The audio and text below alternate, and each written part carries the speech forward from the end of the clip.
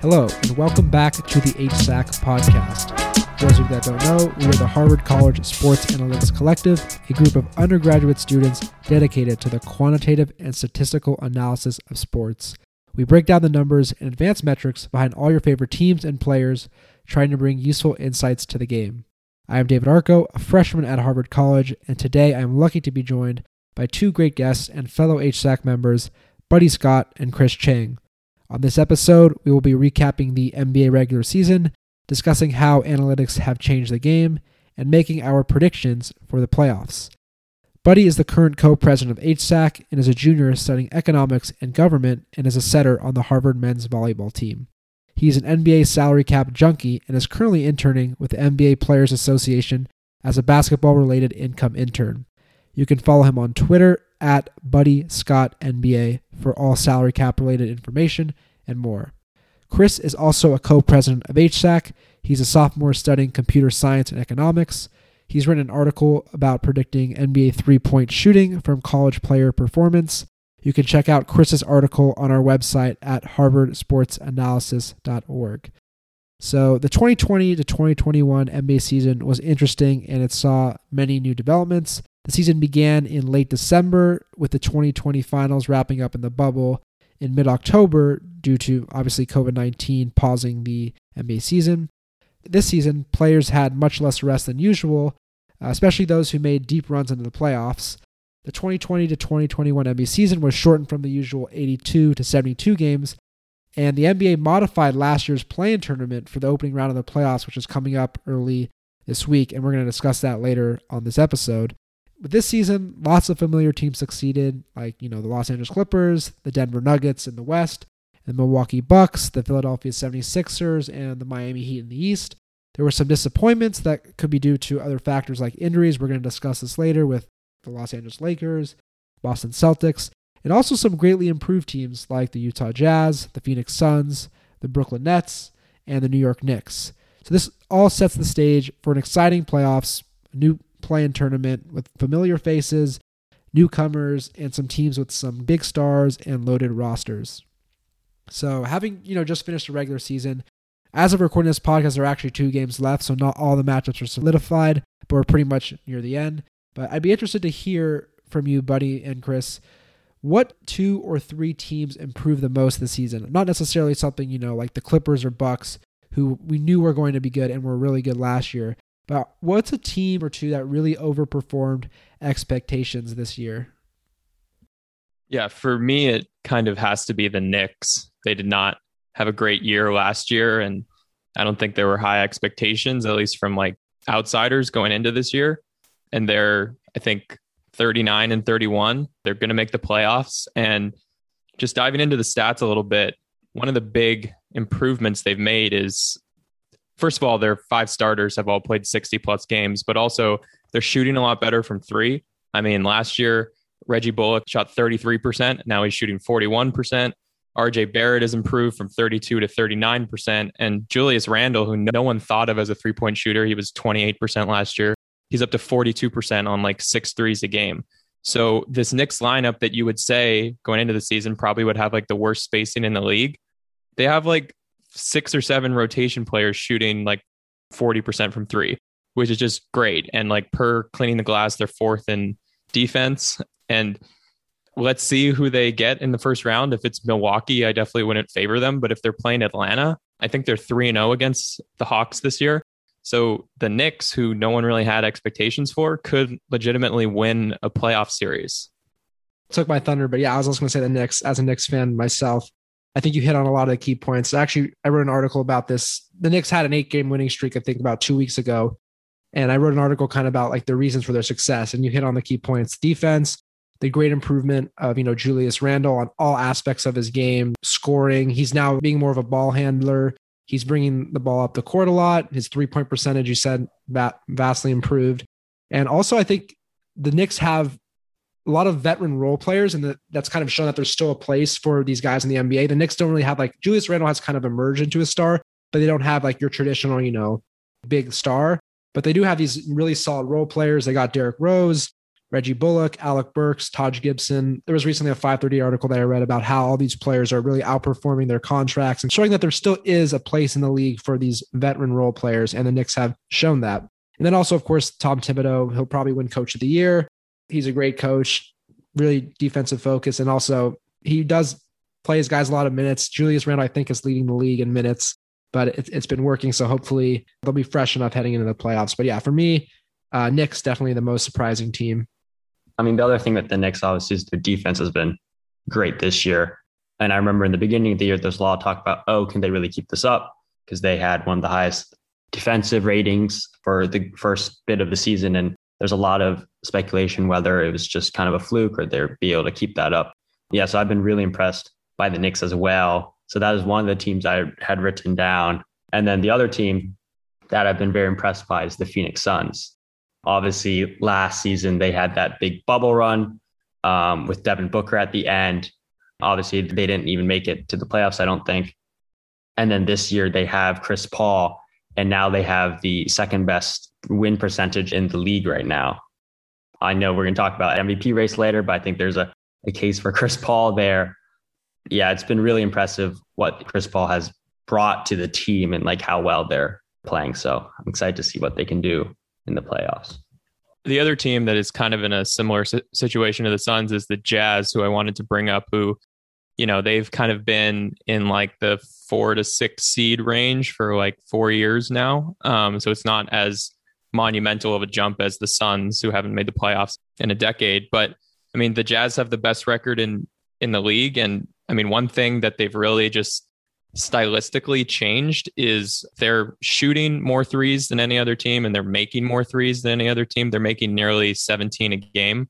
And one thing I've noticed is, so Derek Favors didn't play for them last year, but in like the 8 years prior, he had played for them, and him and Gobert had always started together.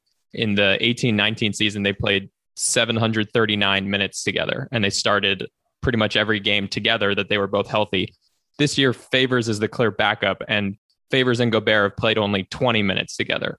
So they have decided that they're only going to play one of those two and surround them with 4 really good shooters. And I think that change has enabled them to really make the leap, and they're probably going to be the 1 seed, and we'll see how far they can go in the playoffs. But yeah, Suns and Jazz, I don't think anyone expected those to be the 1st and 2nd seeds in the West this year. Yeah, definitely. And I think so the teams, what I'm getting is, we said the Knicks, we have the Suns, and the Jazz. And obviously those are improved teams, but they do have star players, but I wouldn't say they have any top 10 players in the league, any of those teams. And I just checked 538 for like the title odds, and the Jazz have 19%. They're the 3rd highest behind the Clippers and the Sixers. But then the Suns are way down at 3%. I think they have it looks like the 8th highest title odds. And then the Knicks are 538, just gives them less. Anyway, I think this is more of an interesting discussion about the importance of regular season basketball. And I think over time it's becoming more and more devalued a little bit with things like load management and teams putting less of an emphasis on just crushing the regular season and more of an emphasis on being in a comfortable seed. We'll kind of get into that later when we start talking about the playoffs a little bit. But I think on the opposite side of this question, versus teams that really overperformed, what are some teams that really underperformed this year relative to expectations? I mean, so one team that I've noticed has not been doing well, because I'm a fan of them, is the New Orleans Pelicans. There have been like many great expectations for them coming into this season because they have Zion and BI, in addition to like what people consider a very good like young surrounding group. In Lonzo Ball and Josh Hart. Before the season started, they still had JJ Redick, who's obviously a great 3-point shooter. They've really struggled this year, even despite having all this like talent, and they also had a new coach. I think it's been a little surprising how bad they've been. A lot of it I've noticed is that they really make it a tight game and then just lose it in the 4th quarter a lot. And a lot of people are speculating that has to do with being a young team and not disciplined defensively. And so they kind of blow a lot of games. And then I think statistically, one of the things that stands out is that their defensive rating is terrible. And it's not helped by the fact that their 2-star players, Brandon Ingram and Zion Williamson, are very poor on the defensive end of things. And so a lot of times it just seems like teams are just destroying them, and they just have no way of stopping the opponent, even though they're like very good offensively.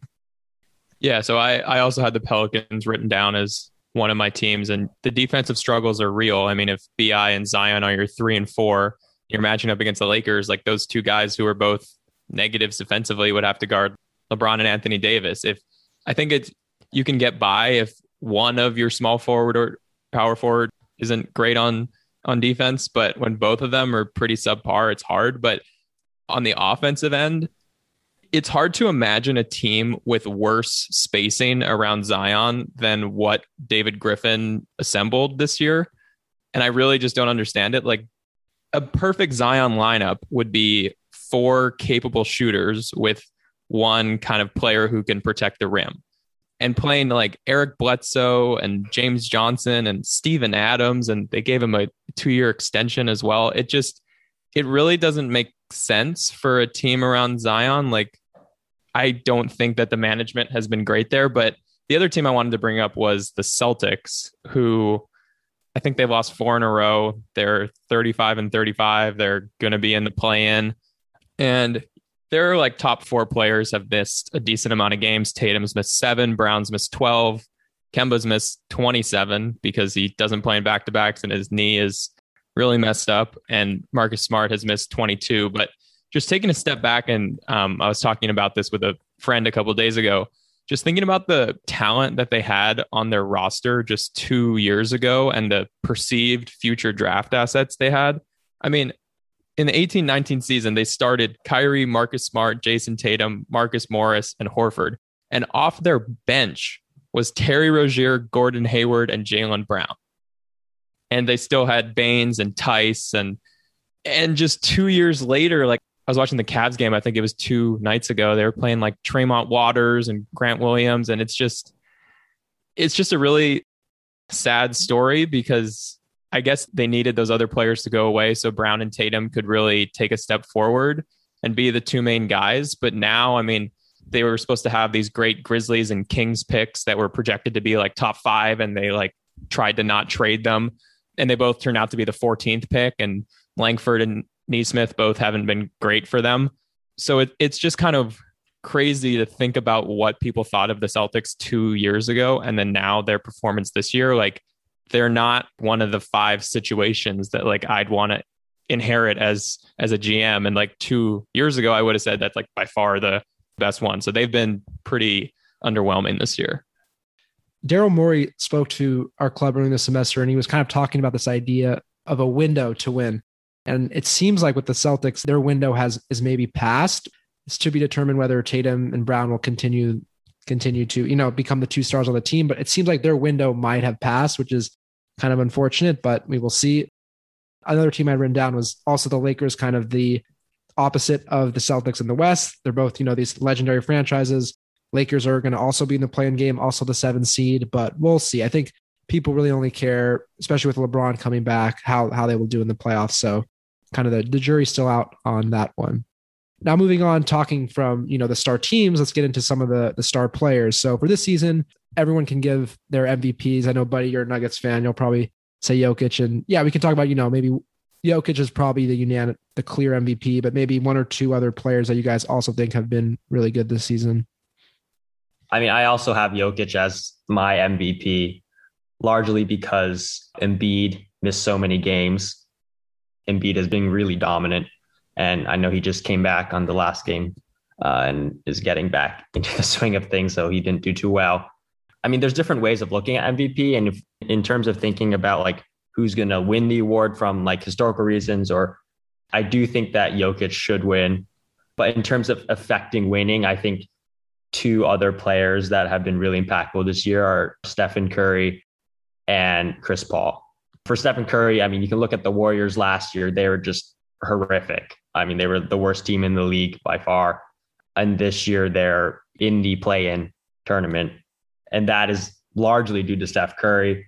And I know the NBA has a new stat, the real plus minus, and Stephen Curry is at the top of that. Obviously, he's the scoring leader right now too.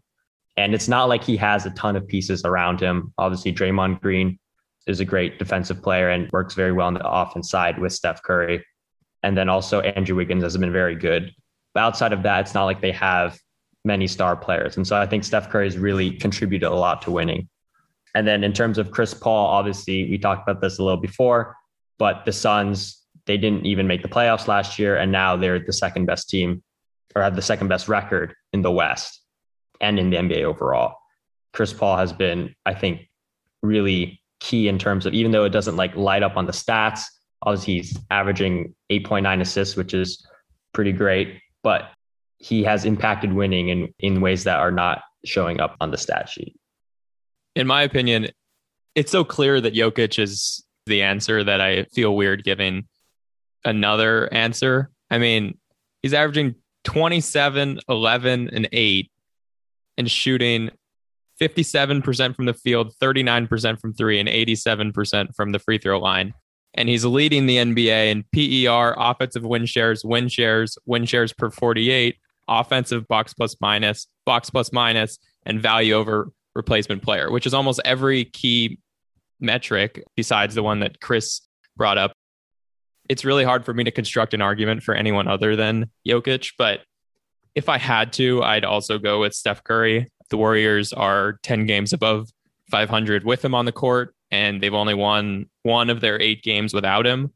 And he's really high up there in PER. I think he's the highest non-forward or center. And the Warriors are obviously way better with him on the court than without him on the court. But the one thing I wanted to highlight is his true shooting percentage, which is kind of like field goal percentage, but it takes into account like how many threes you take.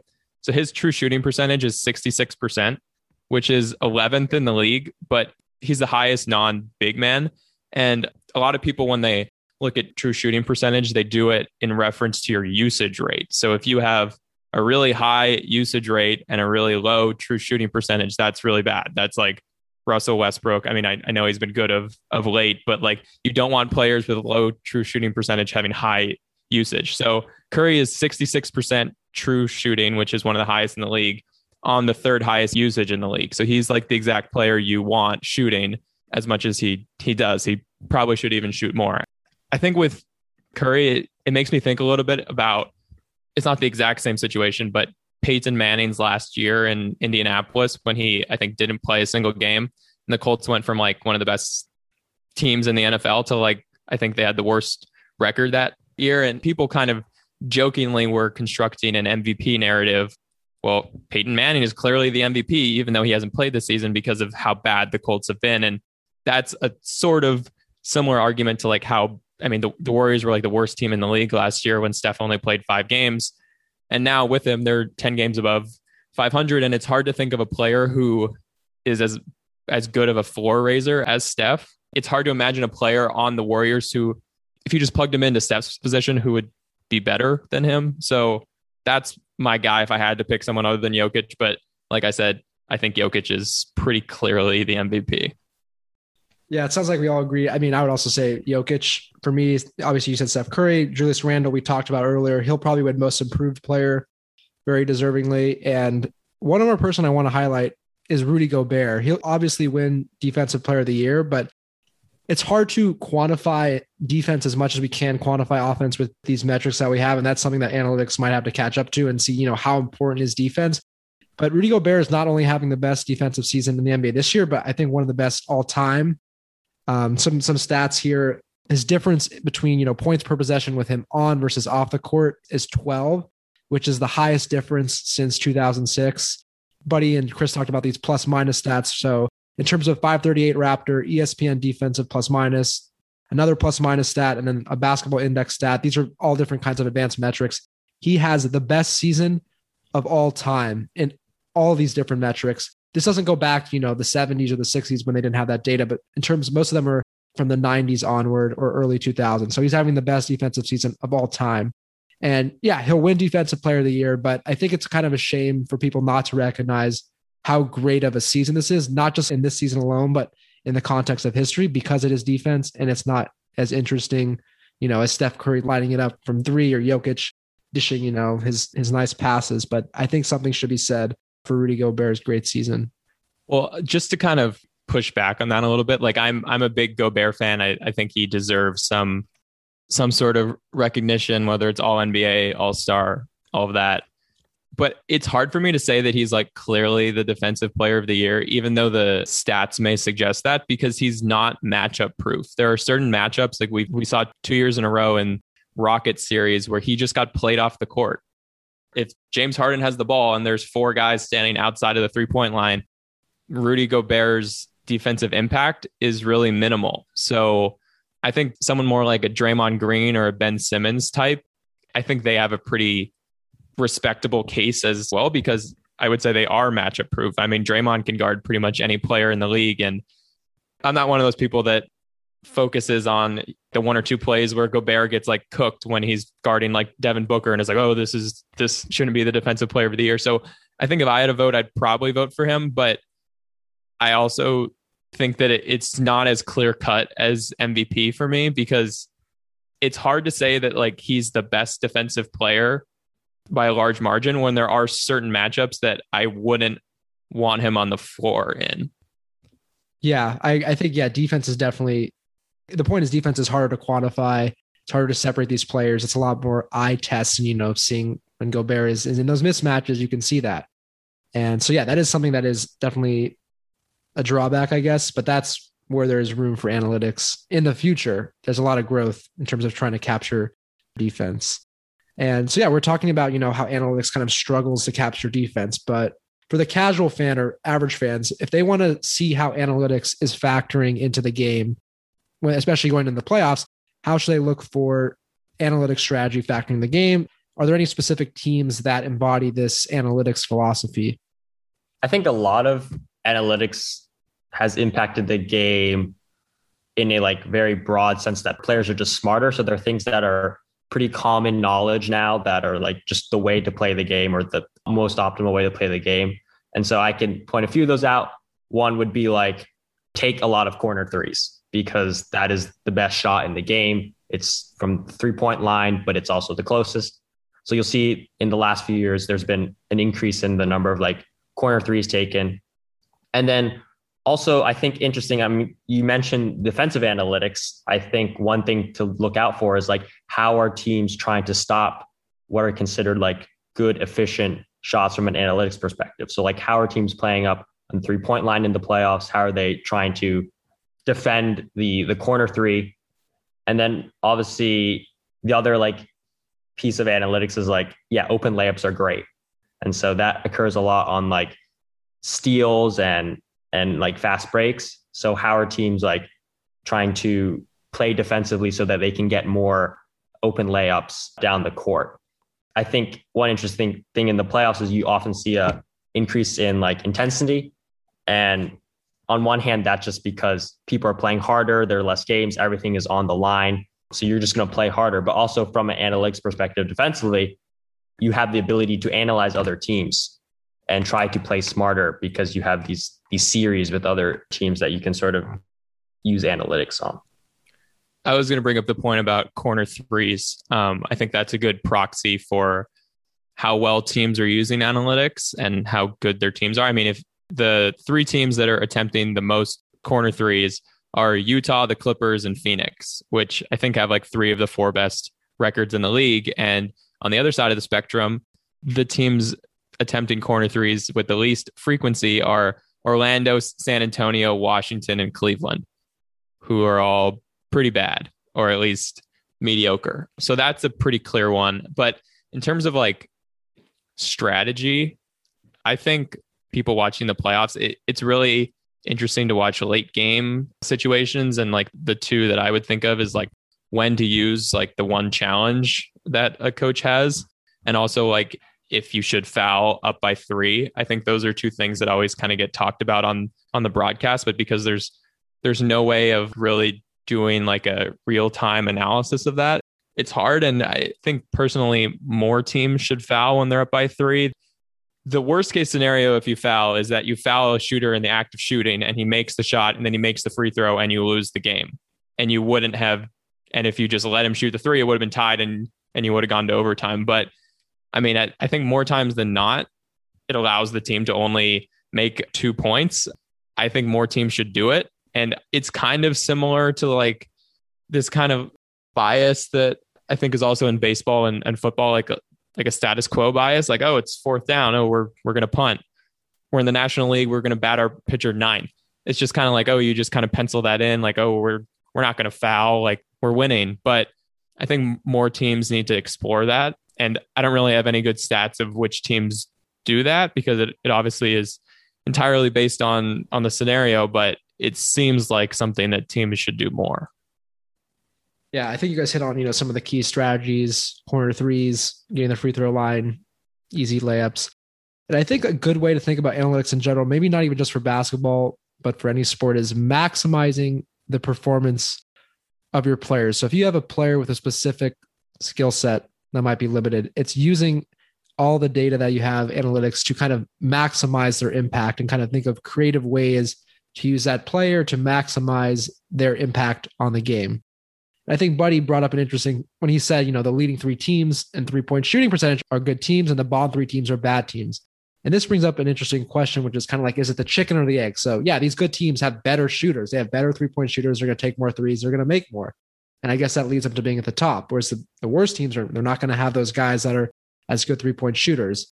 But I think you can still see how analytics factors in, seeing what kind of shots they take, if they really beef up their 3-point percentage. So there definitely is still, that's kind of, I think, a good way to broadly think about analytics. And then definitely in the playoffs is like prime time for strategy. You have a whole series to game plan. You can kind of see more interesting individual matchups than during the regular season.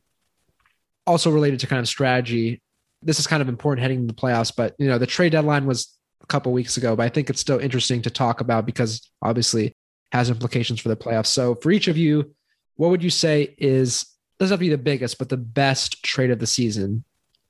So I wrote down 6 of them. It's hard to decide which one or two I wanted to focus on, but I tried to think about not only what that player the team has acquired has been like, but what the team gave up to get that player.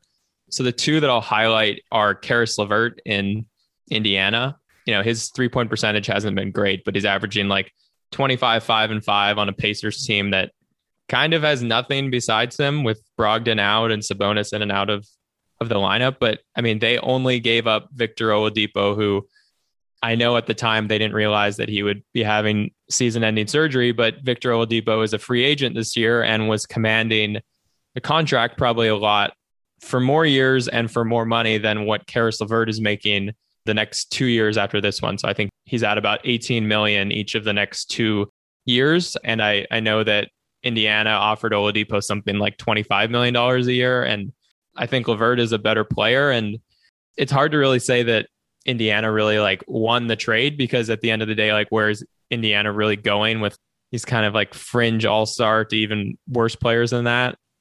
But I think in a vacuum, that was a really good trade for the Pacers.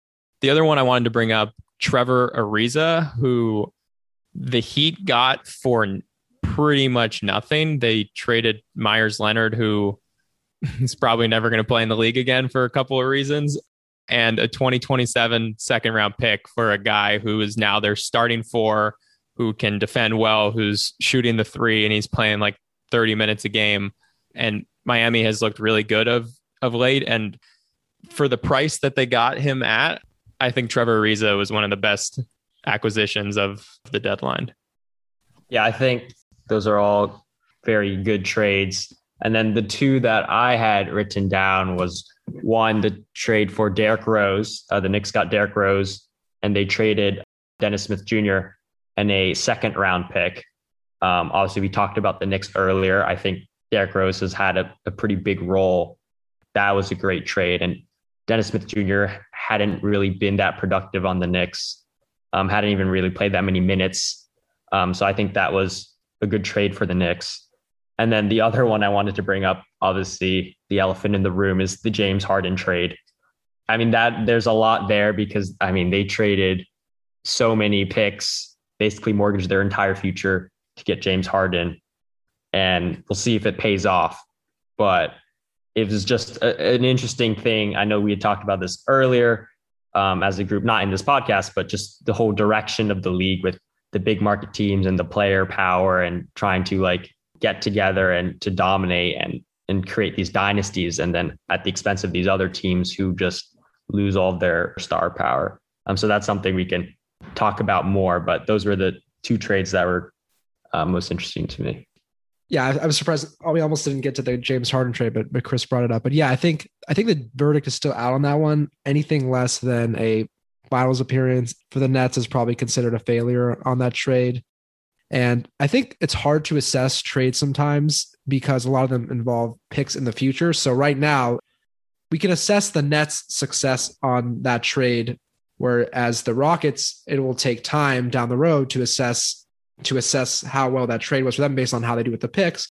The way you can kind of do that is compare, what is the expected value of those picks in the draft that they got, and then you can kind of compare. But that is also one of the difficulties. And then some other trades I think that are important going in the playoffs. Buddy, for your Nuggets, I think Aaron Gordon is going to be important, especially with Jamal Murray not playing, to see if they can, make it back to the conference finals. He could be a key part of that. And then also Rondo to the Clippers. So he played a very instrumental role for the Lakers in their finals last year. And especially with the Clippers missing that point guard depth that they were missing last season, if he can provide that could kind of take them to the next level. And they already are a championship team, but he could kind of fill in that missing piece. So we'll see if he can kind of provide that. I think that should wrap up our regular season recap part of the episode. We talked about some surprising teams that outperformed expectations, like the Knicks and the Suns, some underwhelming teams that underperformed, like the Pelicans, Celtics, and Lakers, our regular season MVPs in Nikola Jokic, Joel Embiid, and Stephen Curry, the state of analytics in basketball, and the best trades of the season. Thanks to Buddy and Chris for joining me today on this episode. And remember, you can follow Buddy on his Twitter at BuddyScottNBA and check out Chris's article along with all of our other articles on our website at harvardsportsanalysis.org. Also remember to follow us on Twitter at Harvard_sports. Be on the lookout for the second half of this episode in which we preview the NBA play-in tournament and make our predictions for the rest of the playoffs. Thanks for listening and hope you enjoyed. See you on the next episode.